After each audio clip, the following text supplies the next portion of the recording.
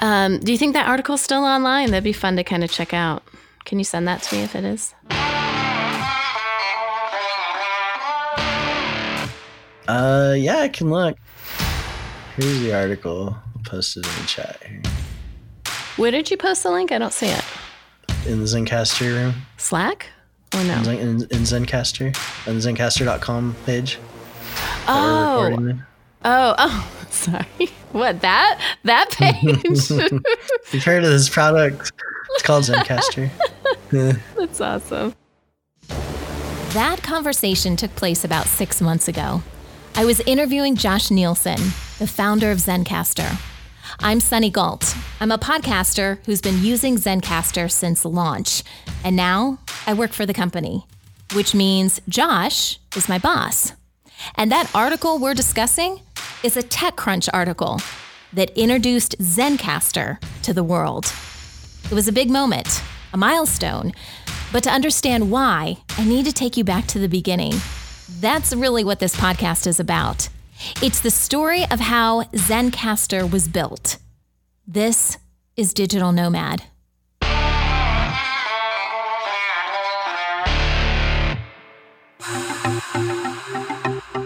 If you don't already use Zencastr, you may be wondering what it is. Zencastr is a tech company. Podcasters from all over the world use our platform to record high-quality audio with their guests. That's what we're known for now, but that's changing. We recently launched Video Beta. Now you can record high-definition video in addition to audio using only your browser. Josh launched the initial version of Zencastr back in 2015. I don't know if I had big aspirations at this moment as far as like the business and financial side. I've always, I think, gotten more energy just from thinking about how cool it would be to like be the first person to like make something new, you know, that didn't exist before, that empowers people. What started as a one-person operation has grown. At the time of this recording, there's 14 of us representing 9 different countries. My name is Alex Cannon. Christian Jordanov. Cash Magrimbau. Cyril Łaszkiewicz. My name is Len Matugas. Owen Falzon. Valeo Mucha. Andrei Onel. Rui Figueiredo. Keep listening to these episodes. You'll meet all of us. We're a small team with big goals. We've all secretly imagined what it would be like to be part of a successful company from the ground up. I mean, who wouldn't want to be on the ground floor of an Apple, Google, or Amazon? Well, this is our shot. I don't know how the story ends, not yet, but I can tell you how the story of Zencastr came to be.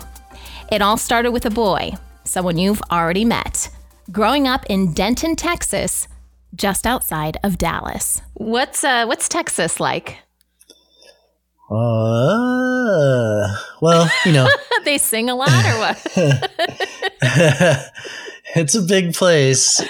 I have really fond memories as a child. I had what I would call an idyllic childhood. I'm the youngest of 7. My family was quite religious growing up. So I actually grew up in a Mormon household. I don't know if I really believe in all that these days, but it certainly shaped a lot of who I am. And I still kind of consider that my tribe, even though, I'm no longer active. Looking back, if you were to kind of look back at yourself as a child, how would you define your personality as a child? What characteristics would you use to describe yourself? I was very shy. Yeah, I was the little kid who would hide behind your parents' leg when they're trying to introduce you to their friends or something. And I think a lot of it was just because I wasn't an only child, but it kind of felt like it, right? So I spent a lot of time entertaining myself by myself, and I think that's still a big part of who I am today. I prefer a lot of alone time. I actually need a decent amount of alone time, or I just get exhausted by all of that. And that's actually been one of the hard parts about growing Zencastr. Is I started it as a company to try and to kind of suit the type of person that I am. One of those things that I've kind of believed about myself is that I'm not good at managing people and being social and don't want to do those things, right? And so that's been a pretty tough transition for me, is deciding to make the decision to grow the business. I think it's interesting how you said growing up, as a child, you did a lot of things on your own. And one would argue, I guess, depending on the work environment, that a lot of times as a coder or, engineer, like you're in front of a computer and it is kind of a solo sport in a way. You've got team players, but have you ever made that connection as far as, wow, this is why I feel comfortable doing what I do because, this is kind of how I grew up? Oh yeah, I think certainly one of the best skills that I have is I've got no problem sitting on my butt for like 12 hours a day in front of a computer screen with little interaction. But there were times in Josh's life where he was forced to come out of his shell, like the time he was hired for his first job at Papa Murphy's, a take and bake pizza shop. It was my first job in high school. And I remember being petrified when they tried to push me away from just making the pizzas into like running the cash register. Because I was just like, there's no way I can figure out how to run that thing. Because, the people have been working there for a while, just looked like geniuses on it. And yeah, it's kind of a stupid story, but like that was one of the moments where I kind of realized that I was overblowing things in my mind, that I was personally kind of scaring myself and psyching myself out about things that were really kind of trivial. And so I still lean on that sometimes. I'm like, it's just like the cash register, man. You can do this. You got this. Josh was overcoming his shyness, but his newfound voice was also causing some problems. He started skipping school and eventually decided to leave Texas altogether. Yeah, strangely, when I was like 15, 16, my sophomore year, I moved to Idaho to live with family out there. I was there for 3 years before I got kicked out of that school. Why did you get kicked out? It was such a stupid reason. It was just me being belligerent. I wasn't I wasn't like causing that much problems. I would be like late to class, and then there was this one teacher who I guess I rubbed him the wrong way. And I think I was in the principal's office and I was getting a lecture from the principal about how in the real world, I'm not going to be successful because I'm always late and that's not acceptable. And, if I want to be prepped for real life, I got to get that sorted out. And then this teacher who I didn't like and didn't like me walked into the room and he said something kind of snarky about my situation. I don't remember what it was, but I called him a in front of the principal. Oh, gosh. And yeah, they took that pretty seriously. And they're like, okay, they told me I had to apologize to him or else I was kicked out of school and I wouldn't do it. So I almost felt like I was looking for a reason not to fit into the mold, I guess. Yeah, I don't know why. At this point, Josh is 18, and if he wasn't going to go to school, his parents had another idea for setting him straight. I went on a mission. So I went back home to Texas, and my parents were very much like, it was that time, right? When you turn 18, if you grow up Mormon, you got to go on a mission, or you're supposed to. When you grow up Mormon, it's kind of seen as like your coming of age thing. Right. Like, this is what turns you into a man. And I think I was a little bit hopeful that if I could just go do that it would sort me out. Cause I realized that I was kind of running against the grain. I got called to Oregon Eugene mission. How does that work? Because I'm not as familiar. So when you say you get called, what does that mean? You basically let them know that you're ready and willing, and then they tell you where you go. And it could be pretty much anywhere in the world. But in this case, it happened to be right next door to Idaho, where I just came from. What does that entail? Like, what did you do? Do they give you something that you're supposed to say? I mean, we've all had people visit our house, but what was your process? Just tell me a little bit about that. Yeah, this is a little bit tough because I actually feel really, I still feel very conflicted about that whole experience. I became aware that I was basically going out there and telling other people that, they're wrong and I'm right, and that they'd be happier if they were like me. And just personally, that's not how I feel. And so it was hard to kind of grapple with, the requirements that you had out there, which was, you're out there to convert, you're out there to try and get more people to convert to the church. It's a sales job, more or less. I think that's the first time in my life where I really set my mind to something and worked really hard and like finished it. I stayed the whole 2 years. It was a great experience. I loved it. I would not do it again. All right. So you got back from your missions trip, and then did you have a plan once you got back? I mean, did you kind of think that through? Because you knew there was going to be an end to that at some point, right? Yeah. I think the plan you're given is you're kind of supposed to go home, get back in school, get married, start a family, that kind of thing.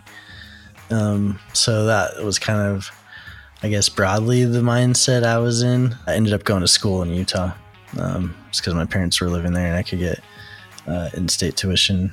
And then what kind of classes were you taking when you were in college? My goal at that time was I wanted to do mechanical engineering.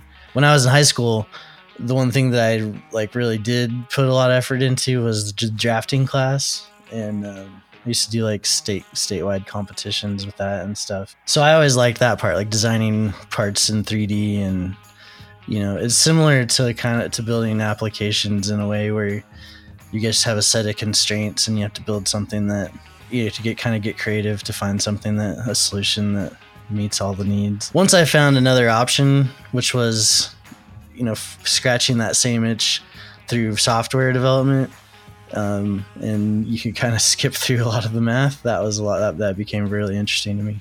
Josh is beginning to develop a bit of a history of being a nomad, someone who goes from place to place. He started out in Texas, then Idaho, now Utah, and then a friend invites him to Hawaii for a wedding.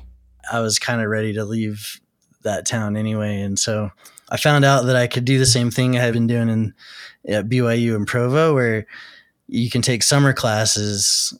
You don't have to get accepted to the school to just go in and take some classes during the summer. And what was the name of that college, the school?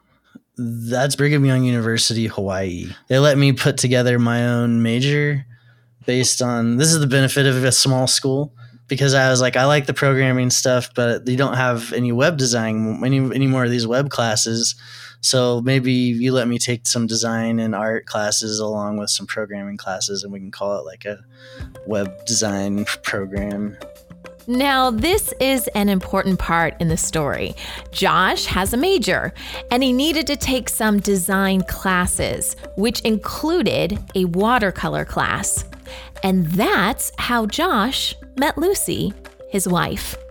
Now, we're going to get the story from Lucy's perspective because, let's face it, women are usually really good about remembering these kinds of details. But we are now recording. This is my first time using Zencastr. Isn't that hysterical? Well, I'm so glad to be part of your first time Zencastr experience. I'm familiar with the way it looks, but I've never actually had to use it. I love it. Okay, so let's just start with how you met Josh. And he has told me, this story of meeting in college and stuff, but I want to hear this from your perspective. So tell me how you guys met. We were both at university in Hawaii, and then we had a class together, and he, I think, remembers meeting me before the class, but I'm not sure that I actually do. I just say yeah, I remember too. But because it seems important to him that we had already met. I'm yeah, that was special, whenever that was. But we were in a watercolor painting class together, which he was taking for the third time. Did he tell you this? No, I don't think so. Just opting into all, he was in college for 7 years, just taking classes that interested him. like watercolor painting. He didn't seem to understand the concept of university, like what it was for. So we were in that class together, and because we recognized each other, I guess, we sat beside each other. And it was my last semester. It was like the spring term, my last term at university, and I was graduating at the end of that term. Okay. Do you remember your first date? I think we went to the beach because we were at university in Hawaii, so we would just go to the beach, and nobody had any money. Yeah, so I think all dates were beach dates, essentially. She actually tried to dodge me, I think, on the first time around. I asked her if she wanted to go to this one beach, and then she was like, yeah. And I was like, okay. But then, like, I don't remember exactly how it all played out, but it was just like it took a while. And then when she did show up, she was with like 5 people. So I think I don't know. I think it took her a little while to warm up to me, maybe. So when did it become more than that? We like fell in love very, very quickly.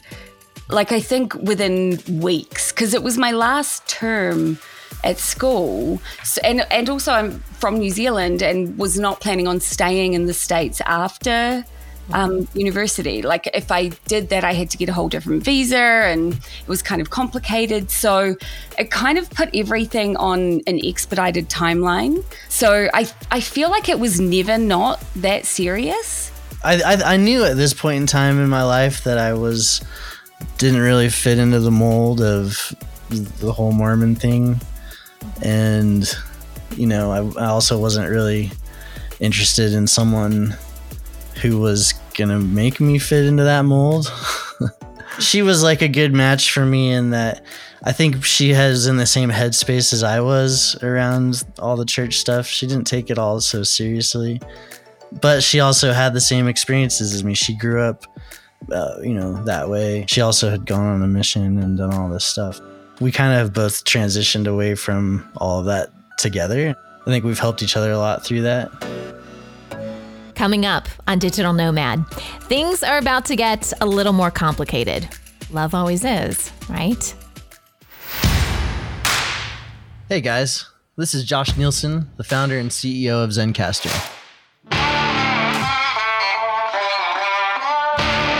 Thanks for checking out our podcast, Digital Nomad, to learn more about the story of how Zencastr came to be. If you're a podcaster or planning to start a podcast, I'd love for you to go to Zencastr.com and learn how we can help you record your podcast. Zencastr now supports remote HD video recording as well as studio quality audio to make sure you look and sound great. We also help you mix your videos together so you can quickly and easily post your episodes online. We give you a 14-day trial on our pro account, and our hobbyist account is completely free. And now, back to Digital Nomad.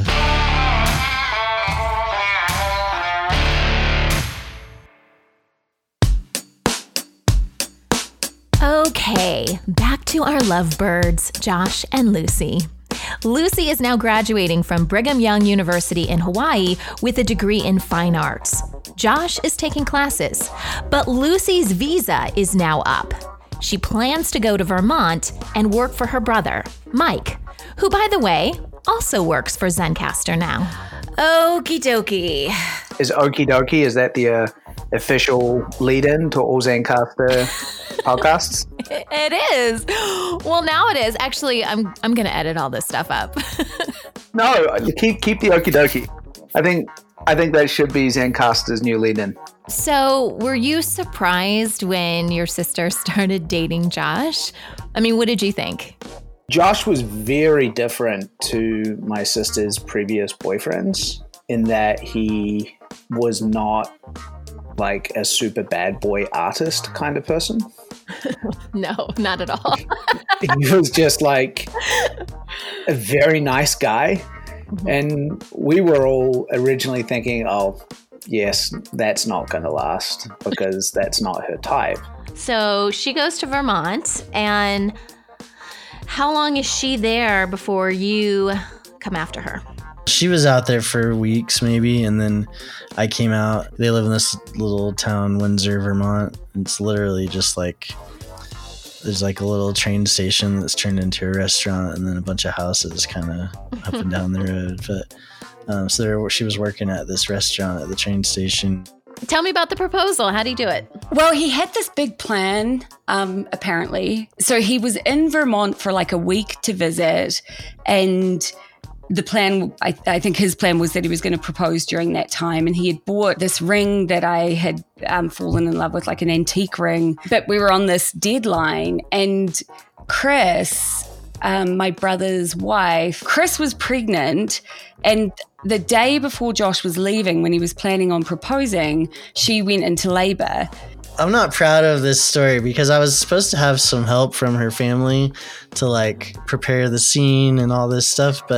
And then, suddenly, that's obviously top priority. I went and bought a bunch of pizzas to feed everyone.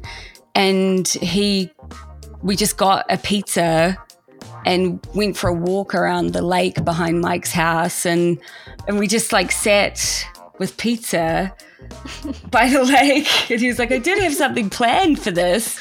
All we had was leftover pizza and some Diet Coke for the picnic. So Was the baby literally born that same day? Yeah, it was. Oh my goodness. Okay, so there was a lot going on for the whole family that day, really. Yeah, I always know the anniversary of that because it's their son-in-law's birthday and how old he is. So pizza and Diet Coke saved the day. Josh and Lucy are now engaged. Lucy gets a new visa and follows Josh back to Hawaii so he can continue his classes.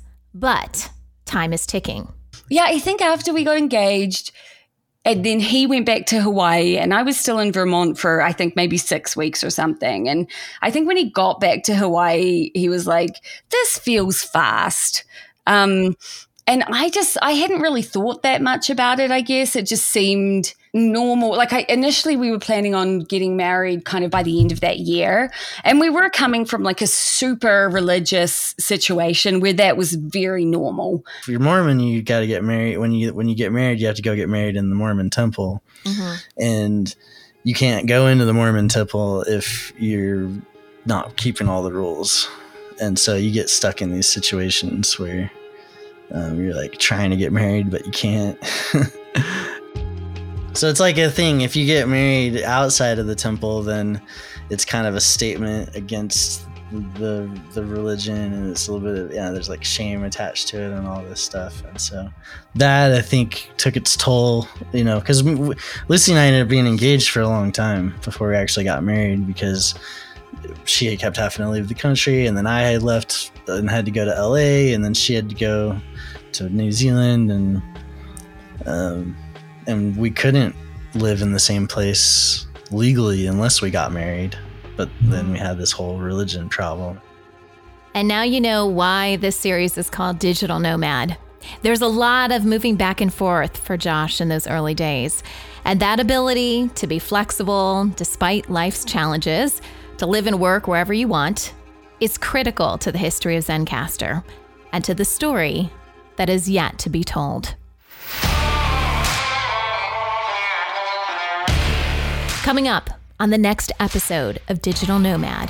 A buddy of mine told me that he knew of a company that was hiring called Mahalo. You should apply. I convinced him to call into this live podcast show and hustle a job out of it. I would have married him at any point, but then the longer we were together not getting married, the more complicated it became. Well, I don't know about this. This guy's kind of a flake. I have an innate appetite for risk that's maybe a little bit bigger than most people. There's probably some form of therapy that would help me.